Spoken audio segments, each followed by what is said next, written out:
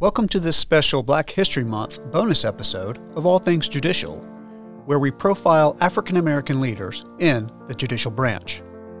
In this episode, you'll hear from Katrina Watson, Chief Civil Magistrate in Mecklenburg County. My name is Katrina Watson, and I am the lead civil magistrate in Mecklenburg County.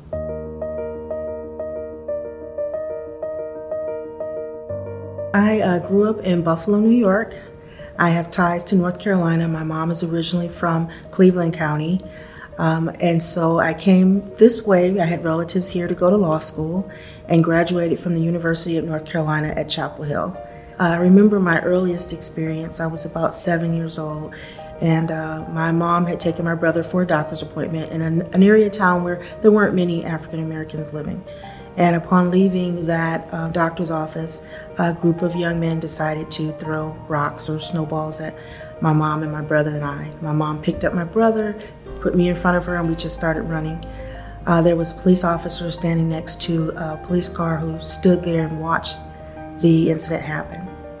And for me at 7, I still can envision that picture. And even that young, I decided I want to work in the legal field with other people who want to ensure that justice is the outcome. Growing up, my role models were Shirley Chisholm and Thurgood Marshall. I respected her as the first African American woman who was a member of Congress, and to hear her speeches, and they were so inspiring, and telling people like me that you can do anything in life. You have to work hard, but all things are possible. Not easy, but possible. It is wonderful to have a recognition of, just quite frankly, of people who often find that there are additional challenges and have the fortitude to keep continuing toward accomplishment and goals and success.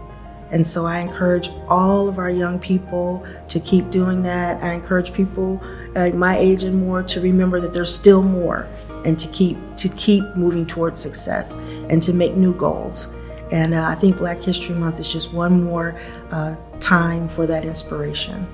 I'm appreciative of those who have been an inspiration, and I'm appreciative to for the employment that I have, and for the people who I work with here and around the state who have been very encouraging and who have provided everything from support to training and continuing education. And I want to encourage everyone to just do what your heart tells you to do and go for it, and that there's still more, and to keep going for it. And I'm really thankful for this today.